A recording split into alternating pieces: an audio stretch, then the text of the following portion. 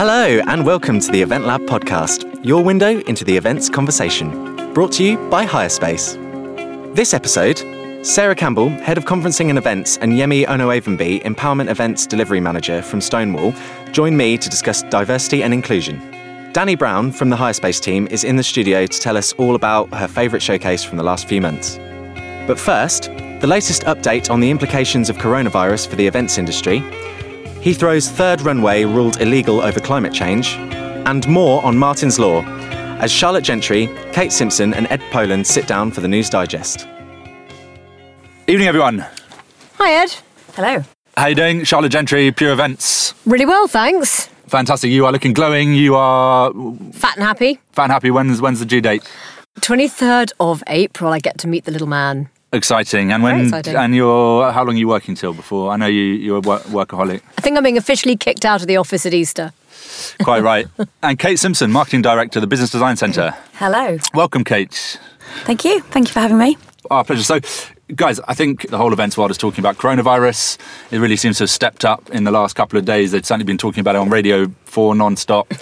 It is coming to a head, right? Yeah, I think the challenge is that the media are creating, understandably, a bit of a frenzy around what the implications of this are, and nobody really knows what the outcome will be.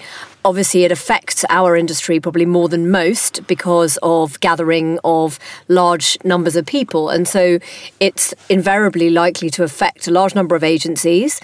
It's likely to affect a large number of venues that will see a level of cancellations. Obviously, Mobile World Congress was cancelled. London Book Fair was today, I think. Yeah, the Geneva Motor Show has been cancelled, and MIPIM was actually thankfully postponed to June as opposed to cancelled, which is quite helpful from our perspective. But, you know, economically, it's had a massive effect. There's been about $1 trillion, I think, knocked off the FTSE, and that has a very big knock-on effect for businesses in the professional services and financial institution sector. So we have to kind of make a plan, I think, in terms of what one does in each individual business and what that looks like. Well, I'd love to come back to you, Charlotte, on what you're doing with your own business and how you're thinking about it. But, Kate, Business Design Centre, big London venue. What's the impact been on you guys so far? Well, as you said, naturally people are very, very nervous. I think the media hasn't helped at all. And obviously, the kind of last time something like this happened, there wasn't the spread of people, the transport levels that we have nowadays. So I think naturally organisers are seeing on the news other events cancelling. They're contacting us to see if that's what they should be doing. And thankfully, we haven't had too many that have decided to do so. I think we've had maybe one event which had a large delegation from overseas that made the decision to do that.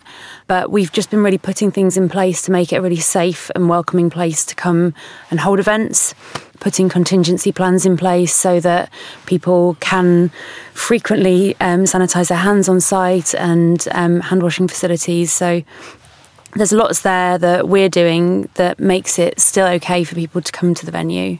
So I mean, down to go into any detail you don't want to, but have you seen events start to cancel or people start to kind of talk around that yet?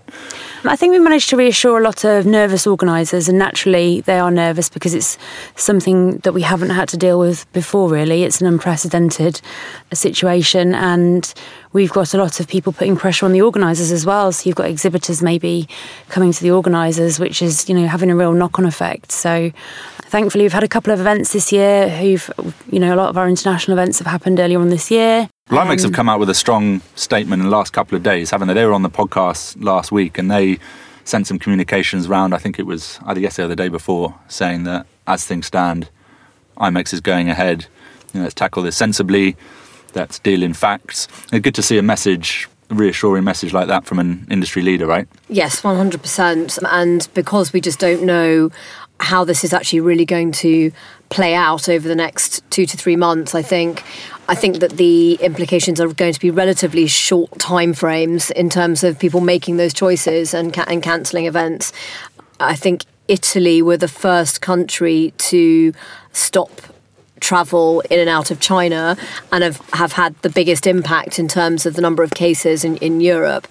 And it's how each country really puts the containment methods in place that's really going to have have the impact on how many months it takes to get this thing under control. I mean, they say that, you know, when the weather warms up or whatever, that tends to kill a lot of viruses anyway, because the weather actually does play a part in all of this. But it's not very helpful when you turn on every media channel and you're getting a huge swathe of statistics that invariably are likely to panic large swathes of people. People need to know the stats, which is absolutely fine. But the reality is that you've got 75 million people living in this country and something at the moment like 51 cases of it. So, you know, the chances of contracting it are actually pretty slim. And I think it's a 1, maximum 2% chance of actually, dare I say it, dying. And the people that are most susceptible to that are the severely elderly, or people like myself who are pregnant, or whose immune systems are horribly depleted. So it's worth a little bit getting it into perspective from a personal perspective and thinking, you know, how much at risk am I actually when it comes to this? The government's been quite sort of measured, I suppose, so far. There's been a lot of talk about it in the last couple of days. It's stopped short of banning any event. I know Switzerland banned events, didn't it, for 1,000? I mean, the Swiss are terrified by everything. So, yeah. I mean, they've gone into lockdown, basically, and cancelled, I think, or you're not allowed to plan events over 500 people, I think, in Switzerland at the moment. I think France put similar measures in place to say you couldn't plan events over 5,000. But yeah, like the government, you said, they come out with their advice and it sounds really, really basic, but personal hygiene, focusing on the facts and making sure you have that level of protecting yourself. So dare I say, less contact when you're meeting people in venue spaces. And, you know, if you are feeling unwell, then not going to an event where you could be spreading germs. I think it's small, basic things that are going to help to minimise the spread of this. It's also kind of advice for businesses out there, because yes, the media hype is perhaps the most dangerous thing at the moment, and anything could happen. But at the end of the day, we are seeing events being cancelled. I mean, we're also seeing events still being booked, you know, so our existing clients are still booking stuff for sort of 400 people. So businesses carrying on as usual.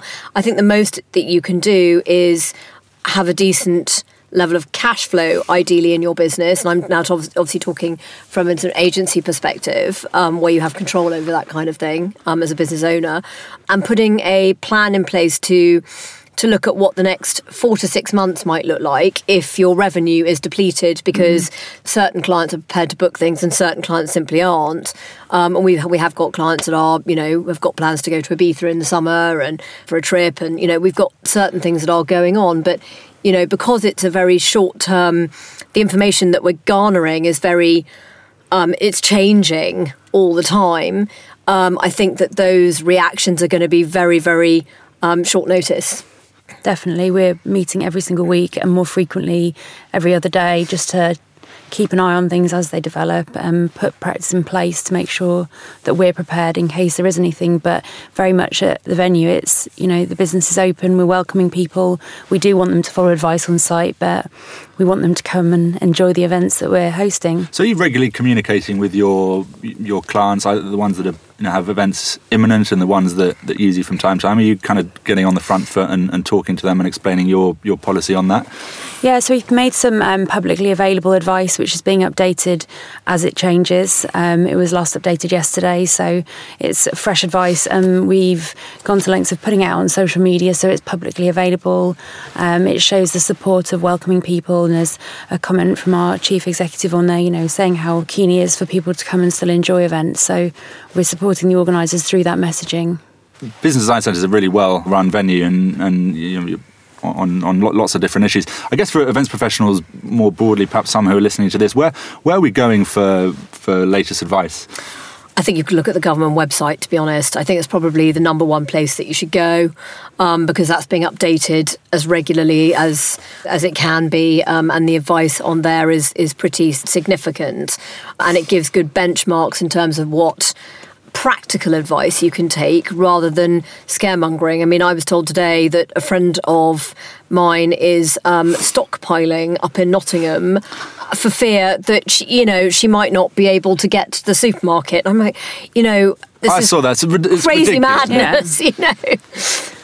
Yeah, no, I think, and obviously the government website is backed by Public Health England, so they've recommended not shutting down businesses unless they've actually recommended it. So they, even in the case of a positive result at a space, for example, a school or a venue, until they've come in and done a risk assessment, they don't recommend to shut business down. It's to continue as usual. Yeah, and I guess all of us working in this world can be measured and sensible and, as positive as is appropriate any time. That's why I love to see, IMEX. I think they articulated it really well when they talked about their stance on it. And I mean, I get the sense from you guys that the general feeling is, there's no need to panic. It's kind of business as usual as far as is reasonable. I mean, the only thing you can do is just react to the situations that occur on a weekly basis. If a client calls up and said, we think we're going to have to cancel this. And the other thing that's really important to recognise is that if a client chooses to cancel their event,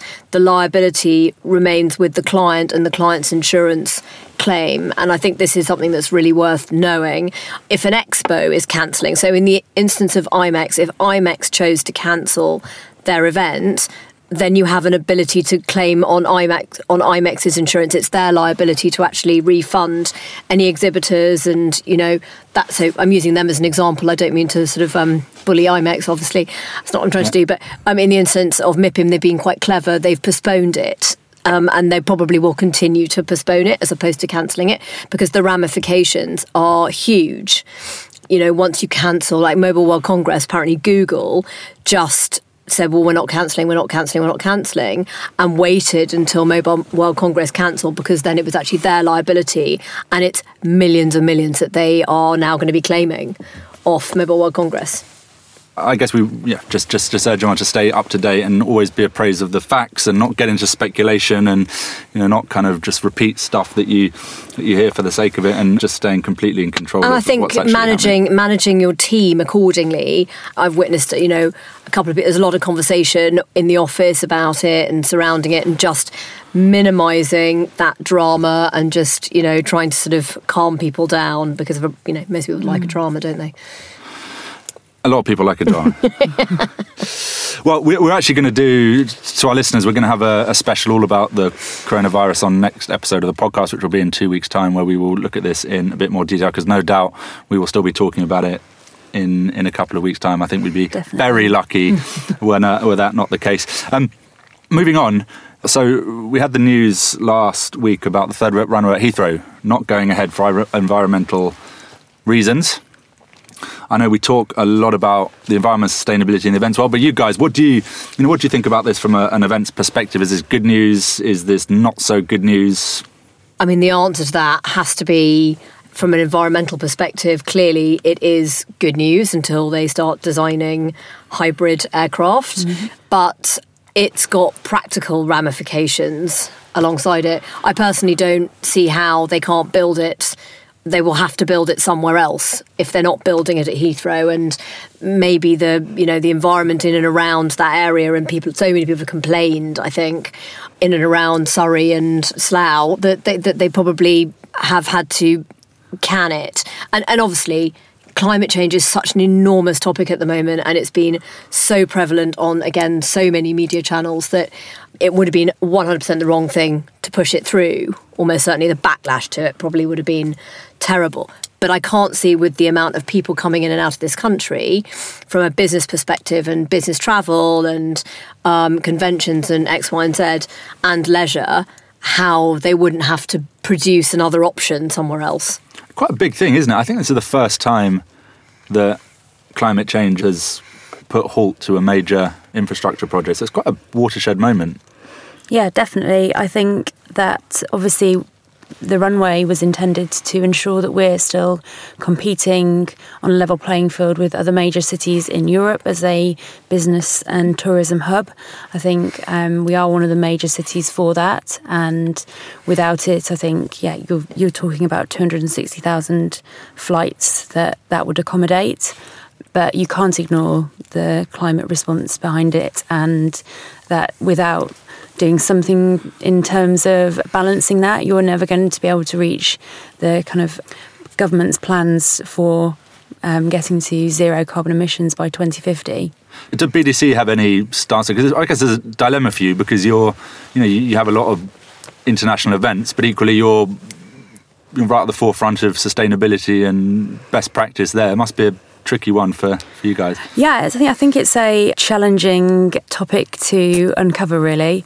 Personally, for me, I would sit on the side of the climate perspective, purely because I think it's really important that we do live up to our endeavours to reach that zero carbon emissions by 2050. I think it would be very wrong to say that we put ourselves forward as an ethical and socially responsible venue and then support something to the contrary. We've never had an affiliation with the airport itself and the kind of runway project, but that would be my personal stance on it, in that we very actively support improving the impact on the environment, and that would have a detrimental effect. Well, you just can't hit the goals for 2050 without making big decisions like this, right? It's just not possible. No, sure. And it would have been an absolutely catastrophic PR disaster, I think, in light of all the conversations and conventions and summits that have been going on about climate change. I just think there's no way that the decision could have been made to deliver it. Yeah, I guess there's a big threat to global events, right? From particularly younger generations are very value driven, and they'll just be turned off global events if they won't want to travel and get on a plane to go to big events. So it seems like a good time for the industry to make a strong stance, as you say, Kate, on the side of climate change for this one. Yeah, I think so. I think we're also ignoring the fact that London's still one of the best connected cities. We've got an incredible rail infrastructure that services Europe, in fact, now, even further than it did before. So there's more ways to get to London than there used to be. I think people are coming up with new technologies, and there'll never be ever a replacement for meeting people face to face. But for sure, there's definitely new suggestions coming through with the next generation and how they want to be serviced by the event industry and how they feel about attending events or the alternatives that they're happy to receive, Skyping in specialists instead of flying them over from San Francisco or wherever. So I think it's completely accommodatable to look at the ways that we're delivering these events nowadays and finding more sustainable solutions. Well said. A bad week for incentive travel, really, though, with Heathrow and with coronavirus. Not easy for incentive travel at all, I think. And just trying to navigate your way through those types of events being cancelled in the short term if people are trying to take ski trips or, company meetings off-site and all the rest of it. It's not a great time and space for this. No sooner have we come out of Brexit that we get hit with the coronavirus. So, the market's going up and down like a yo-yo. What do we think of virtual conferences taking some of the slack? Obviously, never going to take all of it. But is that something either of you been involved with, any other putting them on or being present at them? My personal view is slightly left field of that content will still need to be delivered, and it's how that content is actually delivered and messaged through. So virtual conferencing, I'm not necessarily convinced that's the answer, but it's actually about the content delivery and the digital marketing channels that delivery is actually, or that content is actually produced on. That's probably going to be the future in my mind. Yeah, definitely. I think we've addressed in the venue, seen people wanting to Skype into meetings that they would ordinarily travel for. And actually, it's fine on a meetings level, I think. But you're right, content is the key to a successful and enjoyable event. And whether you can provide that or not without people being there or having the physical presence is a challenge. This feels like a great opportunity to go out and prove that it's possible now with Corona and everything else. And if there's any time for someone to step up and deliver an absolutely incredible virtual conference, I imagine the next couple of months is probably a good time to do it. Yes, 100%. Certainly a good challenge. We're running out of time. I'd like to talk just very quickly about Martin's Law, simply because Confex was last week, and Figen Murray, whose son was tragically killed in the Manchester bombings, was on stage talking about Martin's Law and encouraging all events professionals to undertake the government's ACT awareness e-learning course. I know, Kate, we were talking about this before. You've actually done this course, is that right? Yeah, so all of our security team in the venue, and we're extending it to other teams at the moment, have undertaken the e-learning course. It takes about 40 minutes and it covers a range of things from watching clips and understanding access and egress in the event of a terrorism attack on a venue. And we personally take it really seriously, I think, coupled with the fact that we have a local area police team that we work really closely hand in hand with. We have been preparing for a very long time, even ahead of that, in terms of scenario prepping and ensuring that the people who operate out of the venue day to day know what they may do in the event of an attack. It's all gathering pace. I know this week or recently the new Security Minister, James Brockenshire, announced plans to introduce Martin's Law, which will require owners and operators of public spaces and venues to put in place measures to keep the public safe from a terrorist attack. It will be going to consultation, which is the first stage towards legislation. So it sounds like it's being taken seriously at a policy level, but Kate, from what you say, it sounds like something that people should just do anyway, right? And it's also about having a crisis management plan in place. And I think that's the responsibility of the organisers to work with venues such as yourself, Kate, to ensure what actually happens in that situation and what the line of escalation looks like and where the responsibility lies. Because at the end of the day, people sort of think, okay, people stop panicking and running. But actually what we should do probably is go into lockdown and have one person that's communicating from lockdown into the outside world, as an example, so that you're in a safe place. I think in terms of kind of lockdown scenarios, run, hide, tell is the protocol that we get given by our local bid team. So they come into the venue, frequently do seminars with us and highlight very similar scenarios. Brilliant. Well, lots of information on Martin's Law online. I would urge any listeners to go and look at it. I'd also urge, I know Martin Fullard, the editor of Conference News, who's often on this podcast, is right at the forefront of working with Figen Murray and pushing this story forward. So do have a look at what he's got to say on it. Guys, we're out of time. A reminder that next episode we will have a special feature on coronavirus. So do tune in for that and look forward to seeing you then. Thanks, Ed. Thank you. Next up, I'm joined by Sarah Campbell, Head of Conferencing and Events, and Yemi Onoevenbi, Empowerment Events Delivery Manager from Stonewall, for a discussion on diversity and inclusion. But first, we have a quick message from one of our sponsors. Today's episode of the Event Lab podcast is brought to you by Yarhire. If you're looking to hire quality furniture or catering equipment for your next event, the experienced team at Yarhire can help. Yarhire provides a wide range of product styles available to hire for all types of events. Find out more at yarhire.com, and don't forget to check our new range of bespoke made in London furniture. Yarhire, award-winning furniture hire. And now back to the show. Hello, thank you very much for joining me.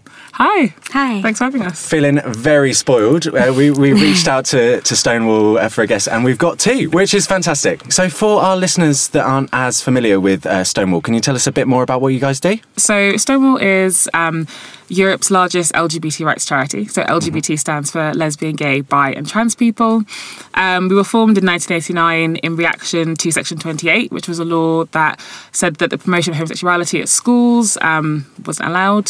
So we were kind of formed as a lobbying group to kind of work with the government to repeal that law, which we did in 2003. Since that time, we've lobbied for loads of other laws, so things around same-sex marriage, consent, adoption, things like that. And we now work a lot more with like institutions, sporting bodies, schools, to ensure that in all areas of an LGBT person's life, they're being sort of treated with respect and the same as everyone else, essentially. And you also run a series of events as well. Yeah, so we come from our kind of workplace events team. So we design and deliver events for organisations that help them think a bit more about the experiences of LGBT people in their workplace. So important. Yeah, and like how they can create the policies, the practices, the cultures that mean that people can sort of achieve their potential at work, that nothing's holding people back. So we do sort of 4 big conferences across the year around the UK and some smaller kind of workshops and sessions for different groups of people. A lot of our listeners are events professionals, so really interested in this side of it in particular, and it should be on everyone's mind to how they can make their events more inclusive and make sure everyone feels welcome. Like, very fortunate that I've got both of you, one who focuses on logistics, another that focuses on marketing and content. So I'd like to look at it from sort of both sides. So sort of, Yemi, how do you go about making sure that your events feel very inclusive for your LGBT audience? So I think what's been really key is that we think about the person's experience the moment they walk into our event, the moment they leave the event, so that every aspect of the event they feel welcome and they know that they can have a great time and they're in a safe environment. So we've adopted a lot of things into our registration process, which is obviously the first thing that they'll walk into on the day. So things like pronoun stickers and no photo stickers ensure that they feel welcome at the beginning because they can put their pronouns and not have to worry about any assumptions of misgendering, and no photo stickers to ensure that if they don't want photos taken at an event, that's been respected in the most kind of easy way and it's not going to be a problem for them. We provide changing rooms, which can be really, really key for trans people, for instance. Also in our email communications, we do things like code of conducts, which ensure that people know that we don't take any homophobic, biphobic or transphobic behaviour. We don't take it, essentially. Zero tolerance. Zero tolerance, exactly.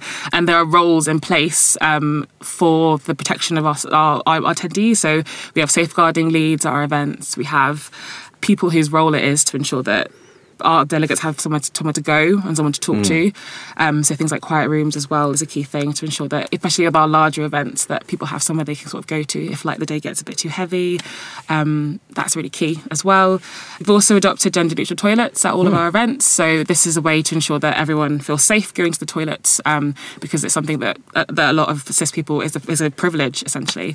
But it's also been really key in all the things we've been doing and adopting to consult the whole LGBT community.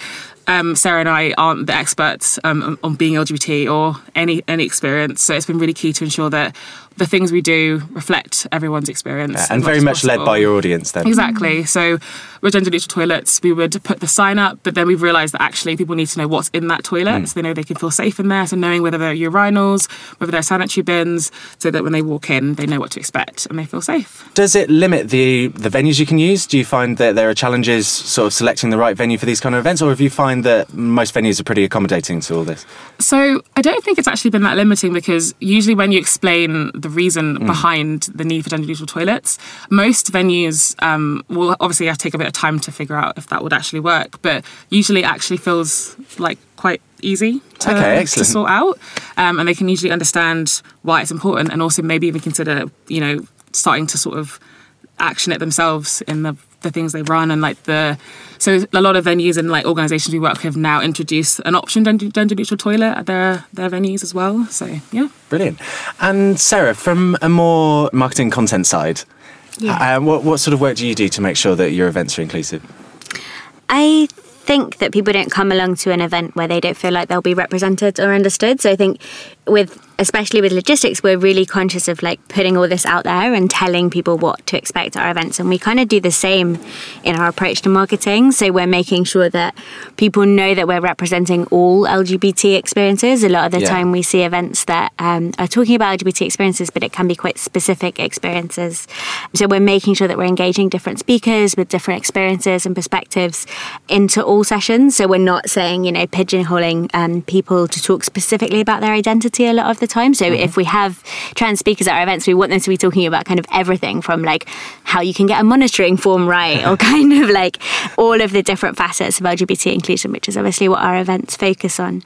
And similarly with marketing, kind of thinking about where we're putting things, where we're talking about things, how we're reaching different communities, how our pricing structures enable participation. Are we offering volunteering opportunities for people who might need to self-fund? So kind of helping ensure that the most number of people possible can attend our events. And I think especially with content, we talk quite a lot about the platform that we have. We're really lucky. As Yemi said, we're kind of Europe's largest LGBT inclusion charity. And that comes with responsibility, but it also comes with us not necessarily always knowing everything. So it's important, I think, that we know when we need to share our platform, when we're inviting people in, and we're making sure we're inviting lots of different people in. But when we need to kind of give it up entirely, and when the audience that we have and the people we can engage are better served by someone else talking. So our London conference last year, we talked about LGBT and faith equality in the closing session, which is something that I think a lot of people aren't necessarily thinking about in the workplace specifically, or they're viewing that as incompatible. And we're like, this is best served by giving up that stage to a bunch of kind of experts in this area, a bunch of LGBT people of faith to have their own conversation and to talk about that in a way that works for them. And I think that was a really great way of just being like, we don't always need to be the experts. We don't always need to be involved in all of that content. We can provide that space and that platform for people. So I'm just wanting to take sort of a more broader look at inclusion. Obviously, you're focused on LGBT inclusion, but because you're sort of market leaders for that, it must be something that you sort of do very well and are thinking about in all aspects. So what do you do to make sure that every guest that you have at your events feels included and welcome and safe? Yeah, it's really key from the beginning of an event that we run that we take an intersectional approach, because obviously LGBT people aren't just LGBT people, they're multifaceted in their experiences. One of the key things that we have kind of tried to champion in the events we run is our accessibility policy and like how we ensure that we're accessible as possible, essentially. So the key thing with things like that is consultation again. So we worked with a number of disability equality charities and basically got their feedback on our events and kind of got their criticism of like the things we were doing right and the things we're doing really wrong. And that was the only way we could do it. So obviously when you think about accessibility, there are things you can see that are obvious, but there's always going to be something you're not going to see. And it was a really eye-opening experience for me to realise the things I'd taken for granted in the events we were running and how people may not be able to like speak up at events or activities that were unknowingly excluding some people from even attending our events at all. So that's been really key. So things like having a role on the day that's an accessibility role so that people know that they can go to that person to ask questions really like, oh, I can't read these slides or I can't hear this person speaking, things like that has been really key. Another really important thing is considering people's, like if people can access the event. So we do a lot of due diligence on our dates and the spaces and areas that we do things. So for instance, making sure that an event we run isn't being run on a key religious holiday where, for instance, people need to fast and they aren't able to actually access the event fully. Also thinking about school holidays, things like if people are going to need childcare, things like that. With content and with marketing, you need to sort of like really target your audience. But so it can be a little bit more focused. But I know you still obviously want to reach as many people as possible and people from all sorts of backgrounds. Sort of what do you do on your side to make sure that they're as inclusive as they can be? I think that there's so many options and opportunities for how you can get this right through content and marketing. And I think it comes a lot from being really open to different perspectives and from being really open from learning from other people. We are as generous as we can be with how we run our events and we want to help people get it right for LGBT inclusion. And we really take that on when other people take the same approach with us. Like we really appreciate it. So we kind of appreciate that criticism, if that makes sense. Like we want to learn. And I think one of the main things for me is who you're engaging as speakers and the styles of session that you're doing. I think if we're having lots of panel discussions one after the other with lots of speakers who all have very similar identities or experiences, like as someone who can sometimes feel excluded from things, that you look at that and you're like, this isn't an event for me. This isn't something that I will get something from or be understood at. So thinking about who is on those panels, but not just thinking about kind of who's on those panels. It's not good enough to kind of just pull up another chair to the same table. Yeah, of course. You know, are you talking about topics that engage different people? Are you talking in a way that engages different people? Do you have shorter sessions, longer sessions, kind of more workshop interaction sessions? Do you have sessions that are speeches, different ways for people to engage with different kinds of content and other ways of learning as well? You know, content doesn't just come from the speakers that are on the stage, but if you have networking areas, are there different organisations people engage with? So our upcoming conference that we're doing in London in April, we're talking about health in the closing session, talking about LGBT and health inclusion at work. One of our networking areas is going to completely focus on health. We're going to have lots of different kind of LGBT or not specifically LGBT charities talking about their work in health. So people have another way to learn about and engage with that content, and it enables us to bring in a broader range of voices to that conversation. Fantastic. And while we're on this topic, I know a lot of companies are looking to maybe sort of cast the net a bit wider for their attendees. Is this something that you think about as well? We think about it all the time. We don't want to just kind of speak to the same people over and over again. And I think it comes from so many different avenues. And I think, but it especially comes from knowing you'll be represented and understood at an event. So all of the measures that Yemi's talking about, especially kind of access, are crucial to really communicate that, but also to take an open approach to say, if you have an access need and you want to talk to us about whether this event works for you and how we can make it work for you, please get in touch, like providing a way for people to contact you, but also interviewing your speakers, showing you have different perspectives at your events, kind of getting quotes from them, getting bios from them, getting those up on your website to show people that they will see topics and speakers that represent them and their experiences at this event is really crucial, I think. I think this will be so helpful for so many of our listeners. It should be at the front of everyone's mind at the moment. I've got one more question for you. It's a bit of a broad one. And it's, again, just because it's probably something that we should all be asking ourselves constantly.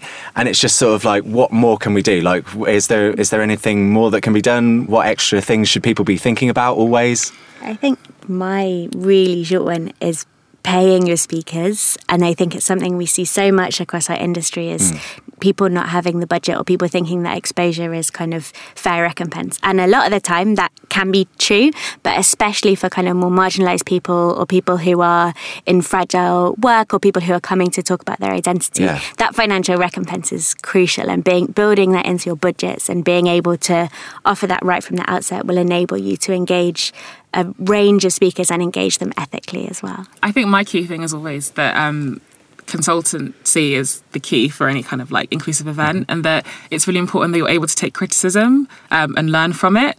It's okay if you make mistakes, and the only way you can like improve is if you get those people's voices that you pay and get them to improve your events. So that would be my key thing.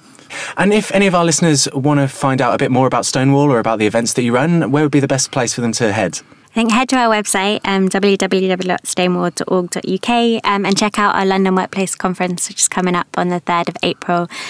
You can learn about loads of different areas of LGBT inclusion at work there. Fantastic. Thank you so much, both of you, for coming in. Thank you. Thank you. Coming next, it's Showcase of the Quarter. Danny Brown from the HireSpace team is in the studio to tell us all about her favourite showcase from the last few months. You'll hear from her after a quick message from our sponsor. HireSpace Professional. Are you a corporate meetings and events planner with a packed calendar of events? HireSpace Professional streamlines the whole event booking process, from venue supplier sourcing, standardised digital venue contracts, and even event delivery. HireSpace Professional is here to save you both valuable time and money. To discover the benefits of HireSpace Professional, email hspro@hirespace.com. And now back to the show. Danny, welcome to the Event Lab podcast. Hi, thanks for having me. So our listeners won't know this is a bit behind the scenes, but I have been nagging Danny to come on the Event Lab podcast for ages. The reason I've been nagging her is because you go to about everything. Is that right? Well, I try to do as much as possible. I think it's such a great industry to be in, and there's so many people to meet and places to see that it's just kind of never ending. Just to give our listeners a rough idea of why you're a showcase expert, how many do you think you went to last year? Just a rough guess. Probably about 3 a week. So, okay, so that's quite a lot. My maths isn't good enough to do that. But yeah, 3 a week, loads. And also, how many industry events did you go to just last night? I went to 2 last night. Not even one. Okay. But those aren't the events you've come on to talk about. So I've just asked you to just tell me about one or a couple of your favourites from the last 4 months. So what ones have you come on to talk about? So I wanted to actually talk about NHOW opening. Mm-hmm. So that was a bit of a launch party. So the Now Hotel opening in Shoreditch is kind of a little bit quirky, a little bit fun, a little bit different in terms of your normal London hotels. Mm-hmm. And that was a really great event. They partnered up with a company called MiceBook, and they also worked with a Switzerland Convention Bureau and other suppliers that were there alongside. And it was just a great vibe. It was full of experts as well. So it's full of agencies, kind of various agencies and venues and destinations. So it was a real mix to network around. There was this amazing supplier called Icon Art. I don't know if you've... Yeah, no, I'm familiar. They were at Event Lab. But for our listeners that don't know anything about them, can you just sort of run us through it? So they take a picture of your eye, like they've got this amazing high-tech lens, and they take a picture right of your eye, and it's the actual, you can see all the colours, you can see any of the blinds in your eyes, and they kind of talk you through and explain a little bit more about what your eye means and what the area is. Like if there's any stains, they could be melanin on the eyeball or something like that, or you've also got like growing marks on your eyes. So that was really interesting. Because you must go to a lot of hotel openings. What made this one really stand out in your mind, aside from just the partners that they had? I just think the way it looked, it was so different and kind of out there. So you walk into the lobby and it's basically, the whole theme is a bit like London Reloaded. Mm-hmm. So it's kind of the classic London things with a massive twist on it. So you can walk through, and then they've got like a Big Ben rocket that's just kind of on the side. They've got really bright colours. It's kind of really in your face. They've got some graffiti. I actually stayed there also, and I got to stay one of the nights in the rooms, and they're beautiful. It's, again, very different, very quirky. They've got graffiti on the walls, but then they've got the kind of standard like London touches, so the bulldogs and the flags and stuff like that. It's very, very London. It was just very different, I think, in comparison to kind of your more classic traditional hotels that I kind of go to a lot of their showcases as well. So for me, it was, quite exciting, and it's definitely somewhere that I want to place my clients. And how was the F&B? Yeah, it was great. So they had this amazing kind of Pan-Asian fish that I tried, which was really, really tasty. And then I actually left before the desserts came out because I had to run home. But I was watching them place out all the desserts on a massive dessert station, which looked insane. But I didn't get a chance to actually taste any of those, unfortunately. Can you let us in on any gossip from the night? Anyone get on the table? Anyone get really drunk?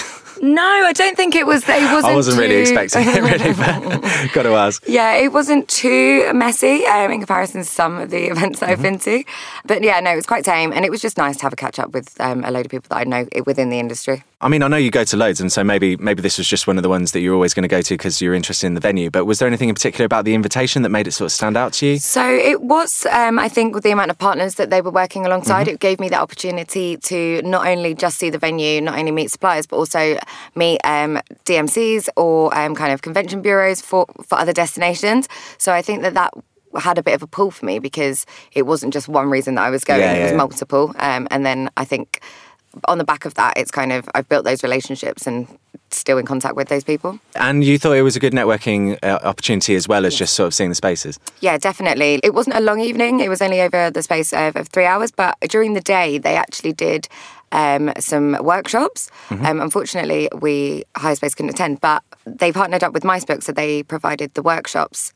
So there was a lot of content there that I think as well drew a lot of attendees. And this is a tiny bit off topic, but just because I know that out there, and we've got a lot of listeners that are event bookers at corporate clients, they don't necessarily have as much visibility of these things. You know, as an agency, we get invited to a lot of things.